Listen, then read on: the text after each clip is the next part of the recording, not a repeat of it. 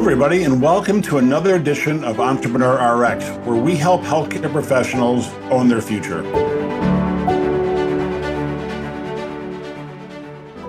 Hey everybody, and welcome back to Entrepreneur RX. Today I'm in the great pleasure of talking with Dr. Stephen Charlap, whose health career spans over 30 years and has taken him, and we're going to go through these in a variety of directions. Steve was trained as a surgeon. He has an MBA. Post-MBA, he did the Director of Corporate Development for T-Cell Sciences, which is a publicly traded biotechnology company, where he oversaw technology licensing and pharmaceutical partnerships. And then in '89, he left to found his own company and became CEO and Chief Medical Officer of Health Drive, which was the nation's largest provider of medical and dental services to extended care facilities, which is super remarkable. Today, Steve is working on a project called SOAP that we'll get into because I have a real interest in AI, and it's what he and I were just talking about before we started. So, Stephen, welcome. Thank you. Glad to be here.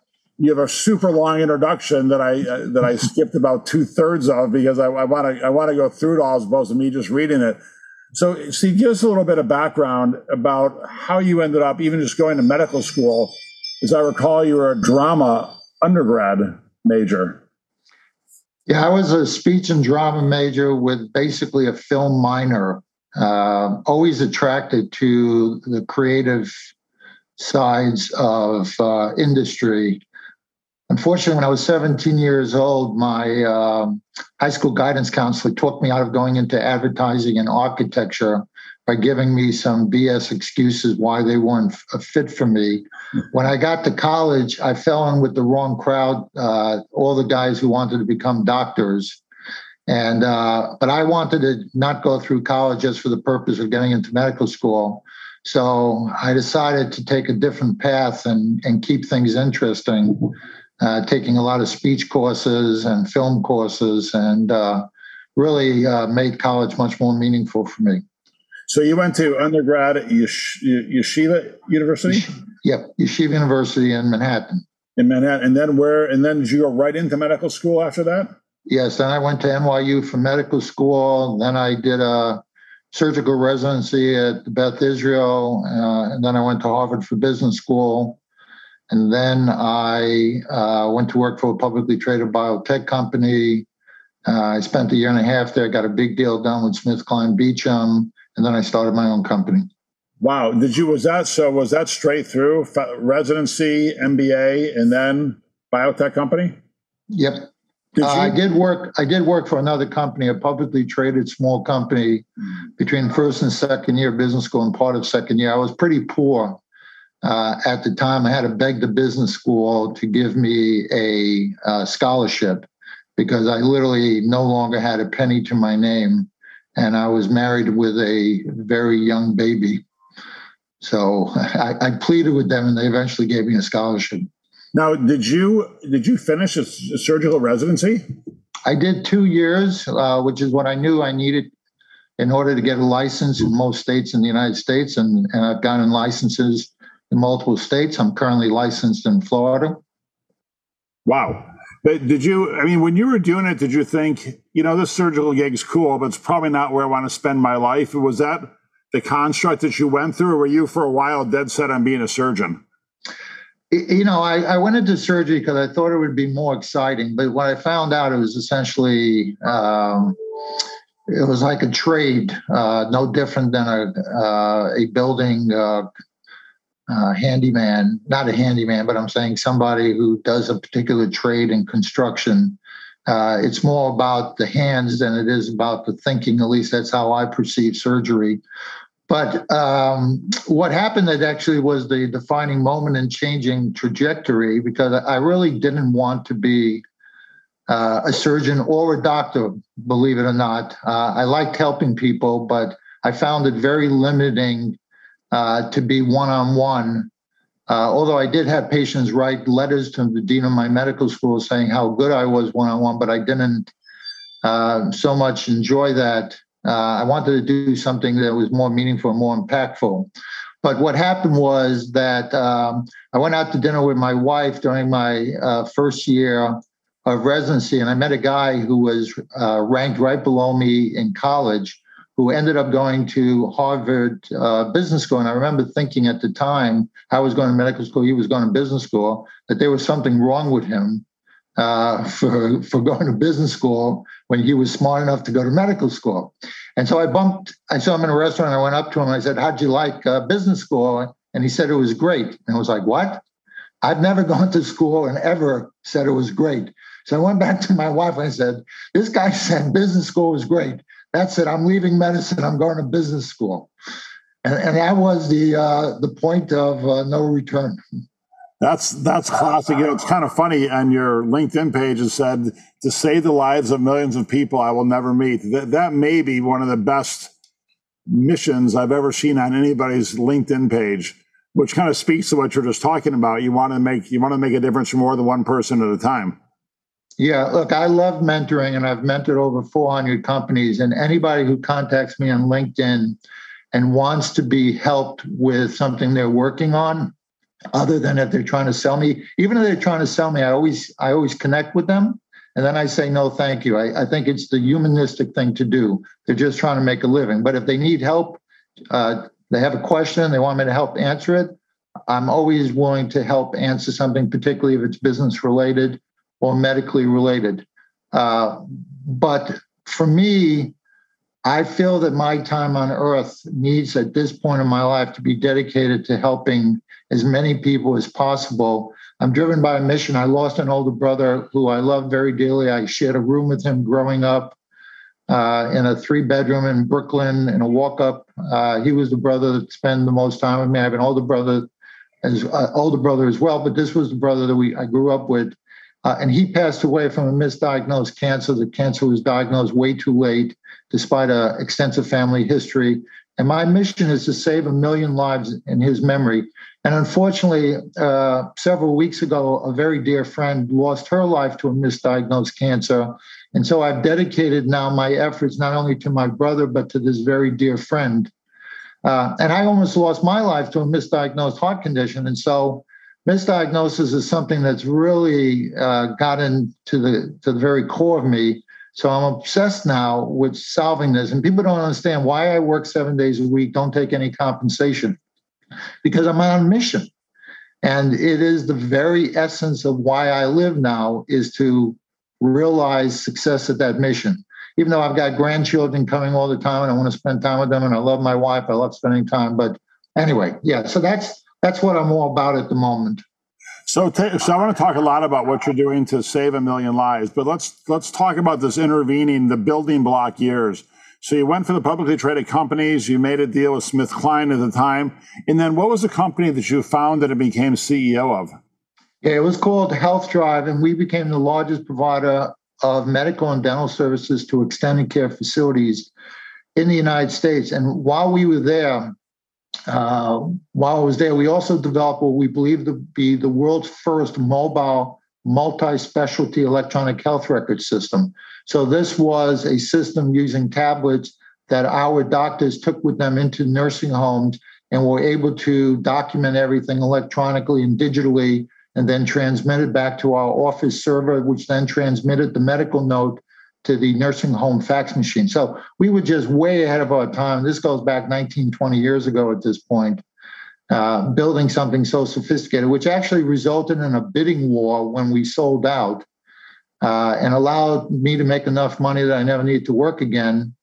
And I actually tried retiring for 1 year. It was the worst year of my life. So anyway, not going to happen again. Interesting. Actually became depressed. You and I maybe cut from the same cloth on that one. Okay, so what year was this when you did the EHR? So that's 2000, 2001? Yeah, I'd say around that time. Because I've definitely heard of Health Drive. I didn't know it was yours, and I didn't know you had a sophisticated EHR back then. The urgent cares that we started using NextGen about 2005, I think, and we were early. So you were way early, particularly on the mobile front. That's pretty genius. Yeah, well, it was a necessity because trying to deliver records to the doctors every day physically became exhausting and very expensive and unsustainable. And so, the old phrase, necessity is the mother of invention. we felt the need to build something that could solve that problem. And we had a very good tech team, and we actually used people in Belarus to supplement our in-house tech team.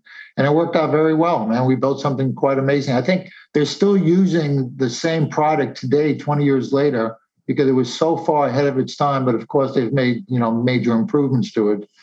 But it was really pretty ingenious what our tech team put together. So you had a group of basically hospitalists and dentists that went around to all these long-term care facilities and saw patients. So you were a really early hospitalist company, it sounds like. Well, we had some primary care, but we were mostly dentists, dental hygienists, optometrists, opticians, podiatrists, podorthists, audiologists. Wow. Yeah, that was way ahead of your time. Okay, so you sold out, you sold Health Drive, and then what? So I heard that, the Affordable Care Act was coming out, and I heard that it was going to change the paradigm in medicine with a greater focus on prevention. And so I decided to open up a primary prevention medical center that was based on insurance. Little did I know that there was more lip service paid to prevention than actual reimbursement. And I spent $2 million, my money and a friend's money, putting together this state-of-the-art prevention medical center that included nutritionists, exercise physiologists, yoga instructor, psychologists, PhD in health education, nurse practitioners, myself, teaching kitchen, classroom, gymnasium, the whole kit and caboodle. And it was unbelievable what kind of clinical results we were accomplishing, but there was no meaningful reimbursement to cover our efforts. And then my brother got sick, and I spent a lot of time by his bedside till he passed.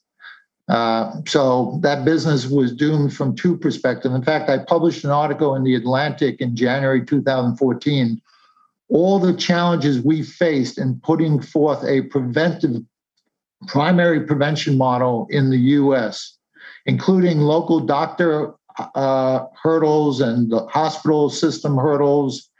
You could read it, published in The Atlantic, January 2014. I got a lot of notoriety from that article. Interesting. So how long was that clinic open for? Was it 3 years? 3 years. Interesting. And you were able to track some basic improvements of health for the people you interacted with? 100-pound weight gains, multiple patients lowering insulin, hypertensive medications, statins, people just feeling much better about themselves. We were doing, I literally think, some miracle work. But the long and short of it, for example, Medicare was reimbursing for something called intensive behavioral therapy for obesity. For a 15-minute session with a patient, which typically a physician would get about $75, they were reimbursing $25. It was costing me $50 to provide the service. So I was the only idiot in the country that was providing that service at a relatively high level, generated about $35,000 in revenue. And I got audited. And initially they wanted all the money back. And I said, why? And they were wrong on multiple fronts. And they left me alone. But I said, one idiot in this country actually accepts $25 for 15 minutes, and they actually want to take the money back, even though they ended up not. I said, this is just a broken system, and I'm not going to fix it in this particular effort. Wow. Okay. All right. So when did you go to Stanford? So I went to Stanford in 2015. I was accepted into a program called the Distinguished Careers Institute, started by a guy named Phil Pizzo, who used to be the dean of the medical school. It was a program for people who had had very successful careers. So like the number 7 guy at Apple was there, and a Harvard JD partner from a big firm was there, and somebody from the Levi Strauss Fortune was there. So a lot of very successful people, 20 people were accepted into the program. And that program allowed me to take any course I wanted at Stanford, which is why I applied. So I took a lot of genomics because it turns out my brother had a genetic mutation that was responsible for his cancers. And so I was really obsessed with trying to understand the genetic predisposition to disease, because in my preventive medicine clinic, I started giving lectures all over Florida. And one of the big themes was genetics is secondary to lifestyle, And because of my brother's genetic mutation, I said, maybe I don't know as much about genetics as I should. And my thing now is genetics loads the gun and lifestyle pulls the trigger. But sometimes genetics loads the gun and pulls the trigger even without the lifestyle. And so I spent a year studying, and then I spent the second year at Stanford involved with a research project that looked at whether Stanford doctors know how to do risk assessments, particularly around hereditary issues. And the answer was no, and we published that. And the third year, Stanford gave me a grant to actually build one of the early prototypes of what we've built at SOAP. And then I left Stanford and spent 2 years at Harvard as a visiting scientist, continuing to did a small pilot at Harvard of an early prototype. And then I started the company in September 2019. All right, I want to talk about SOAP because it's little stuff I love. But let's talk about the year when you tried to retire. What did you do during that year? I mean, did you go out and play golf 7 days a week? Did you sit on the beach? What occupied your time and your thoughts? I actually played the stock market and did exceptionally well, made over $700,000 playing the market with my older brother. But honestly, it was the most intellectually dissatisfying, stress-inducing year of my life. Actually had no reason to get out of bed in the morning. Just laid in bed with a laptop on my lap and played the stock market, and was horrible. And yeah, most people would say if you make $700,000 in a year, basically betting on something, that's a pretty good year. For me, it was the worst year of my life. How soon into that year did you know this was going south? In other words, how soon did you know, okay, this is cool? Maybe it's not cool at all, but it's not for me. Very early on, and my wife started becoming very concerned that, all I do is follow the stock market all day and all night. And, and then at the end of the day, what do I really know about the stock market? Nothing. I mean, the reason I made so much money because the market went up that year. Okay. Everything I touched, literally everything I touched, I made money on. And I realized that, when it was going down, I had a little pit in my stomach. And when it was going up, I didn't really feel any satisfaction because I knew it was just luck. Interesting. I always say it's better to be lucky than smart, but at the end of the day, I need both intellectual stimulation, I need social interaction, I need and want to impact other people's lives, not just self-serve. Okay, so all right, so you did that for about a year, realized it wasn't for you. Then went through the Stanford, then Harvard. So let's talk about... Then I opened up that 3-year preventive medicine, and then I went to Stanford and Harvard. All right. Looking back at it, just for folks who are going to, I mean, hopefully we're in a better time now than we were in 2017 when you did that. I mean, arguably, I like to think we're a little bit more about prevention now than we used to be. Maybe we're not. It's probably not reimbursed much better. But looking back, what would you have done differently to make that successful? Would a cash business, would that have made it successful? It might have. A cash business in the right location where there are wealthy people, but that's not what I was going for. I was really going to create a new model of primary prevention, primary care in the United States. I've been, having made money already, making more money wasn't the ultimate goal. The ultimate goal was to develop a legacy of having built something incredible that truly changed lives. And so, but charging private could have made a big difference. And the other thing that someone asked me early on was creating a digital version of it, as opposed to a brick and mortar, because we spent a lot of money building out a 4,000 square foot center.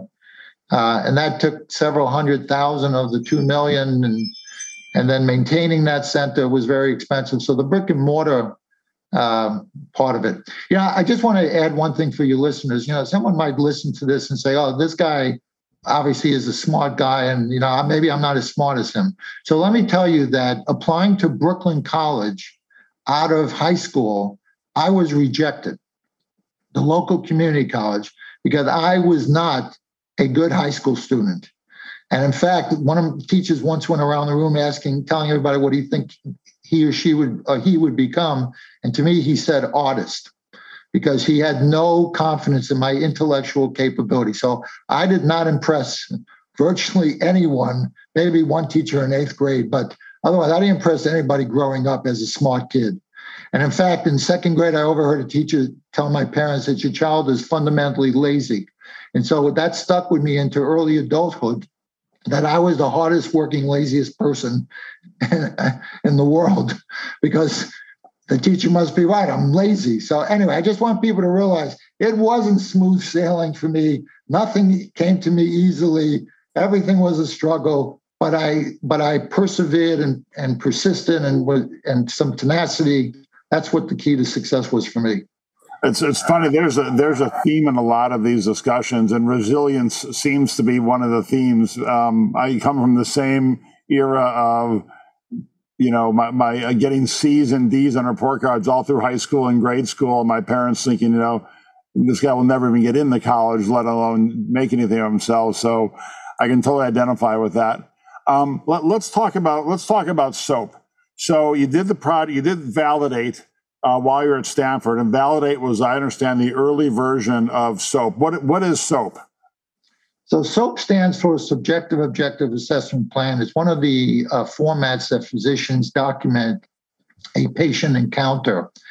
And the basic idea behind it is that we all know that doctors, particularly internal medicine, primary care subspecialists, are having a really tough time these days.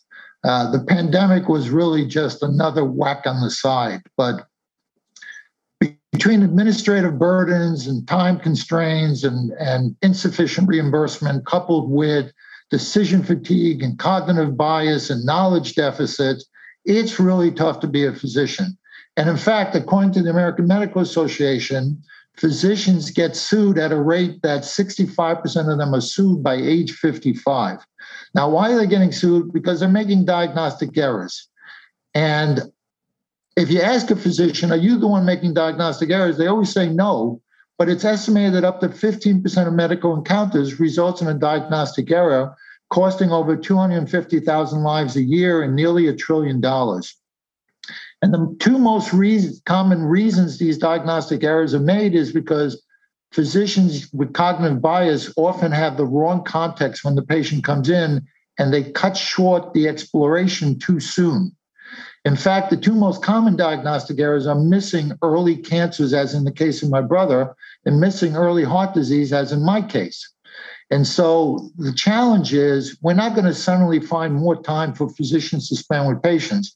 In fact, adjusted for inflation, internal medicine doctors are paid less than they were in the 1970s before diagnostic-related groups in 1982 were implemented.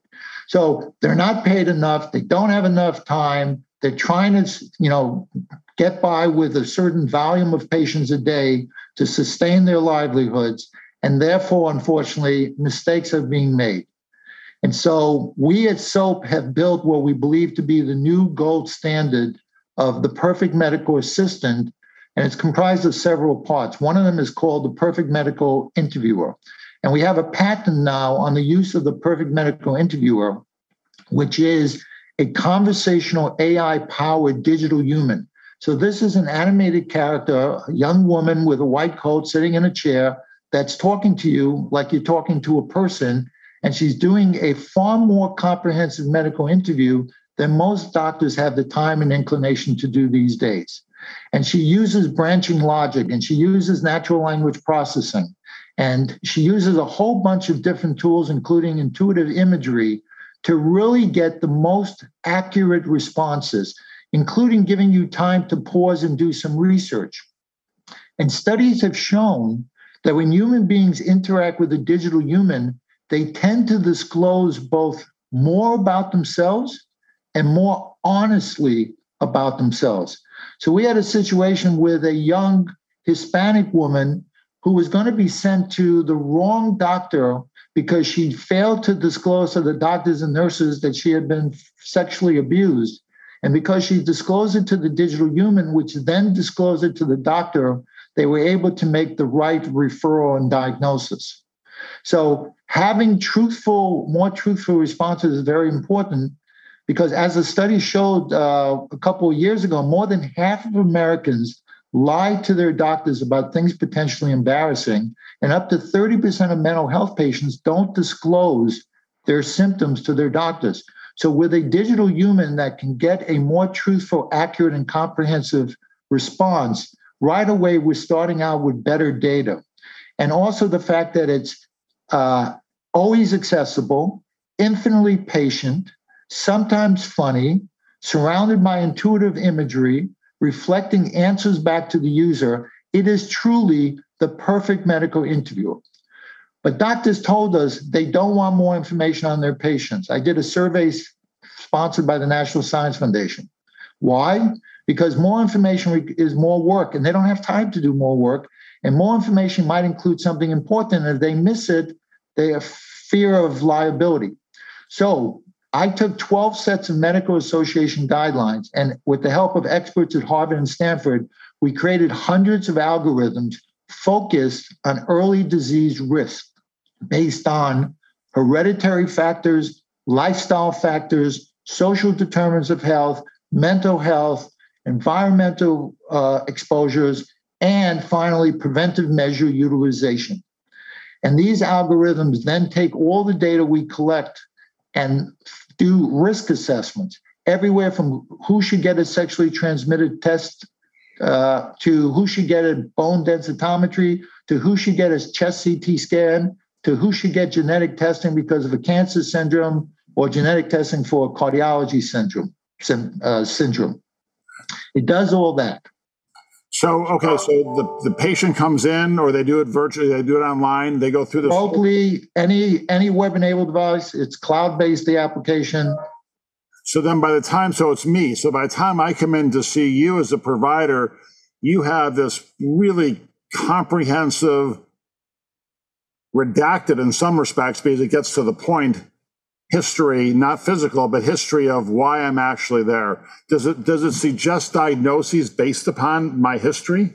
It does. It provides a score diagnosis for a tool developed by somebody else that we incorporated, but we feed it with so much information that we significantly enhance its diagnostic capabilities. And I'll just give you a quick example. The Genie, the digital human, will say, so what concerns do you want to share with your doctor? And you'll say, well, I need to renew a prescription. And she'll say, which prescription? And you'll say metformin. And she'll say, great, I'll let the doctor know you need to renew metformin. Anything else you want to share with the doctor? And you'll say, yeah, I'm very depressed. I think I might kill myself. She'll say, whoa, I'm concerned about what I just heard. Here's the number for the National Suicide Hotline. Please take advantage of it. Or you say, I have a tummy ache. And she'll say, well, have you had that before? And you'll say, yes. And she'll say, well, what was the diagnosis? If you say no, she'll say, okay, well, when did you first become aware of it? And then she'll go through a series of questions about if it's pain, how severe is it? Where exactly is it located? What makes it better? What makes it worse? How has it changed since you first became aware of it? If it's a cough, she'll ask questions about, is it a productive cough? Are you coughing up anything? What color is it? So she'll go into detailed, specific questions, and that's what we use for the diagnosis. And then we put it into a SOAP note, but on top of the SOAP note, we have a special color-coded summary section of the most important findings, because another thing that doctors told me is that they miss up to 40% of what patients write on their health history forms. And in fact, patients told me, because I did 25 patients as well, that they suspect that doctors don't read their health history forms all that carefully. So we basically created something to make it impossible for the doctor to miss anything important. And we're working now on 2 more modules, which I won't reveal publicly. The first one has to do about labs, and the second one has to do with confirming diagnosis after the visit. Because one of the big problems in America is that you don't always see the same doctor from visit to visit. And so you walk out with the wrong diagnosis, you never come back, and that doctor has no clue that he or she got the wrong diagnosis. And oftentimes it's just compounded, because the next physician looks at the first physician and says, oh, you have a history of X. It turns out to be wrong, but we all, cognitive bias, base our belief system on that misdiagnosis. That is really quite amazing. Look, 7+ years of uncompensated effort, working essentially 7 days a week. And it allows you, if you surround yourself with some highly capable people, to do amazing things. In fact, I'll tell you, John, I like to use this analogy to something that's ascribed to Henry Ford, but it's dubious he ever said it. Henry Ford supposedly was once said that if he asked his customers what they wanted, they would have said faster horses. I believe that most digital health companies are looking at fundamentally flawed medical workflow processes and saying, let's try to incrementally improve it by digitizing it. So let's create automated horses, digital horses. We, on the other hand, at SOAP are thinking about cars, but we also understand that cars can't operate in a vacuum. A car has no value if there's no road for the car, if there's no gas station to fill up on, if there's no repair shop when things break, if there's no traffic signs and people to police those traffic signs, cars would be crashing into each other. Tires, radios, lights. You know, the early car, I asked my kid, my son-in-law and daughter yesterday, how did the early cars drive at night? So they said with lights. I said, but what lights? What did they do before they had lights? And they said, they didn't drive. I said, no, they put kerosene lamps at the front of the bicycle frames. The point of the matter is there were steps into the car of today, right? Multiple steps that had to be taken of fixing problems. And similarly, if you're going to build a car, you have to be thinking about its role within the greater ecosystem. And that's what we're doing it. So that's why I have so many discussions with other companies about collaborating, because no one can do it alone in healthcare today. Yeah, so true. So is SOAP embedded, or will it be embedded in different current EHRs like the Epics and the Cerners and the Athenas of the world? Yes, absolutely, because physicians don't like to use two separate systems. They want to use one system, and they want to use it as a tab within the system. So our goal is to have a tab within major EHRs where people click on it, open up our browser, edit our note, finish the note, upload it to a discrete field within the EHR. And we've practiced on the Epic and Cerner databases. And we have somebody joining us from Cerner who's been there for 20 years. And we're meeting with Epic next week through the Mayo Clinic program that we're in right now. We're also working with American Heart Association right now. We're also working with a major life insurance company right now. We just went through a big accelerator called Mass Challenge. We're working with a large medical group in rural Alabama. We're going to do a pilot there in the next few weeks. That's exciting. And it will change. It'll certainly change the world as far as data acquisition goes, because you're right. I remember, I can't even tell you how many times you have a medical student or a resident go in, they come back, they tell you the whole story, and you go in there, you ask two questions, you're like, dude, I get what you're saying, but you kind of definitely missed the elephant in the room. This is why they're here. And then I was thinking, well, how many times that happened to me where I go down this path thinking, I'm fat, dumb, and happy. And all of a sudden I'm like, holy crap, I totally missed the real reason why they're here. Because either they said it and I missed it, or they were too embarrassed to say it. So very, very cool. Here's a very important statistic. Most early heart disease is missed in patients with clear risk factors for heart disease. And the three most major problems with missing early heart disease is failing to do an additional test, failing to refer to a cardiologist, and failing to generate an extensive enough differential diagnosis. These are actual statistics out of studies. Oh, yeah, no, I see it all the time. I do, quite a bit of expert work, and I see it all the time where it's like, if you don't write it down, you didn't think about it. So the physicians, we always say, well, of course I thought about that. I'm like, that's great, but you didn't do anything to prove or disprove it, nor did you write down that you were concerned about it. So in the plaintiff attorney's mind, you didn't even think about it. And so, as I said to somebody yesterday, one of our medical advisors, I said, human beings are only willing to go so far to accomplish something. And that also includes physicians who have basically told me, look, I'll give a patient a fair amount of time as needed, but up to a limit. AI will have no limits. AI will never get tired, which is why even in the early days of AI beating chess masters, by the second game, the AI was unaffected by the first game, the chess master was mentally exhausted. Yeah. And so AI within the relatively near future is going to be smarter than the average doctor, and not too long from there is going to be smarter than the smartest doctor. No, totally agree. And when you combine AI with a physician, which is kind of what you're doing, because the physician still does the physical exam and synthesizes the data. Yep. It's I think they showed that with Big Blue in chess. When they combined it with Kasparov, it was much smarter than AI alone or Kasparov alone. Very cool. What do you see? Do you see this becoming the standard of care at some point in the near future? Like if you don't have an AI-derived subjective and objective, or I guess subjective, you'll fail, you'll be below standard of care? Well, look, AI has to be more than the hype that's associated with it right now, which is why I get a lot of criticism why I haven't started selling my product yet. Because the first rule of being a physician is first do no harm. And this idea when it comes to software development that you throw an MVP out there and you see how well it operates doesn't sit well with me as a physician. To me, this thing has to be exceptional when the first patient uses it. And it's pretty close to that. You know, where we just rebuilt it over the last 6 months to come out with a mobile first design and for it to work well on all cloud-based products.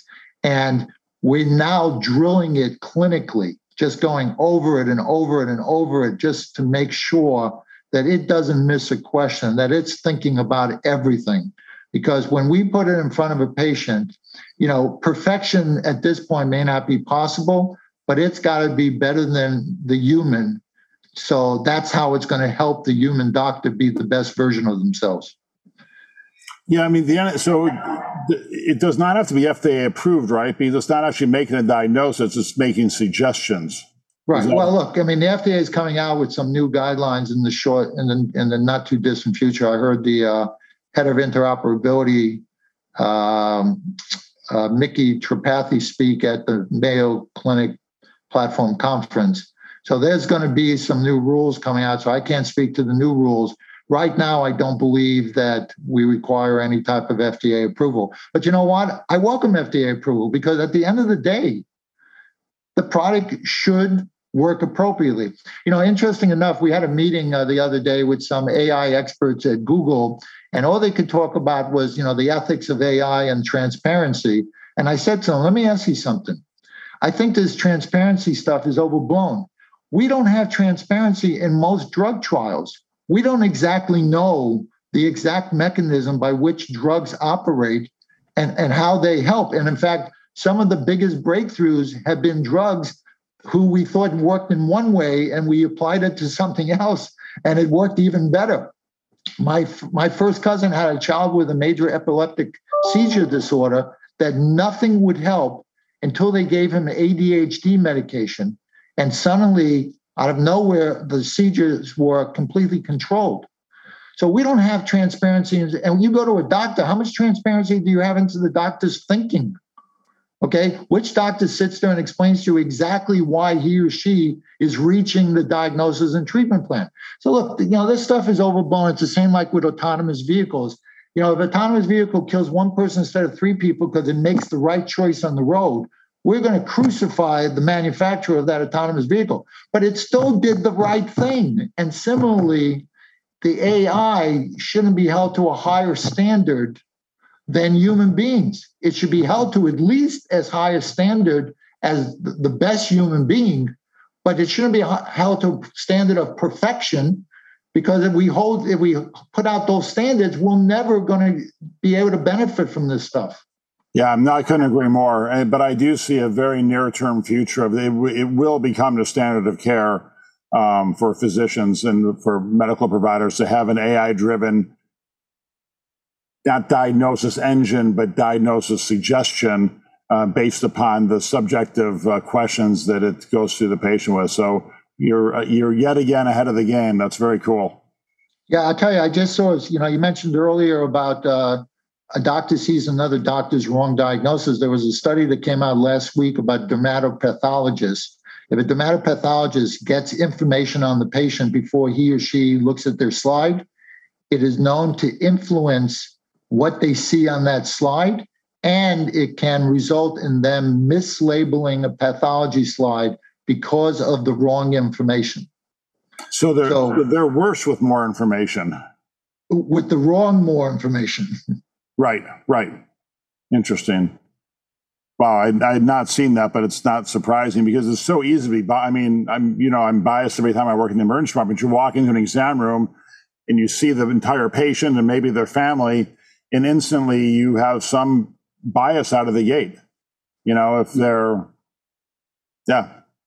cognitive bias. Look, first of all, let's acknowledge that physicians are human beings and they're biased in general, just like everybody else. Okay, just because you go to medical school doesn't eliminate your bias. And then there's cognitive bias. You see something over and over again, right? They teach us in medical school, when you hear hoofbeats, think of horses, not zebras. And so if you keep seeing horse after horse after horse in a day, when the zebra walks in, you're going to think it's the horse. Okay, because why? The zebras present, like cancer and heart disease, presents with the most benign symptoms early on. Right. So you're taught to think of horses, not zebras. And that's why we miss the zebras. And when you find late cancer and late heart disease, you've doomed people. But, can you really blame human beings that are paid, they're paid better than the average population physicians. But again, they're not paid for the stress level that they're exposed to on a daily basis of having people's lives in their hand. Yeah, no, it's true. And, now I don't even want to say we're post-COVID, but now with COVID, I have plenty of colleagues who are my age and younger who are kind of going, I'm not trying to want to be doing this anymore because it's a tough gig. I mean, as everybody listening to this knows, we're pretty well paid. It's distressing to hear that internists make less adjusted for inflation they did in the 70s. So my internal medicine friends out there, I'm sorry, that seems ridiculous, but I suspect it's the same for pediatricians and most of us, most of the other ones of us as well. Yeah, I gave a lecture a few months ago. I was paid to give. Turned out the audience was mostly retired doctors, and the title of the lecture was "The Rise and Fall of American Medicine: What Comes Next?" And I asked a question at the end of the lecture and was shocked by the response, given that it was mostly retired physicians. I said, if you had a choice between an always accessible, AI-powered digital doctor that was always accessible, very relatively inexpensive, and clinically validated versus a human who needed to be scheduled and paid considerably more, what would you choose? And 80% of the audience chose the AI doctor. And I ran that same survey on LinkedIn. And again, 80% chose the AI doctor. So I think we as a society are ready for these AI doctors. It's just the AI doctors have to get to a certain level before they're ready for us.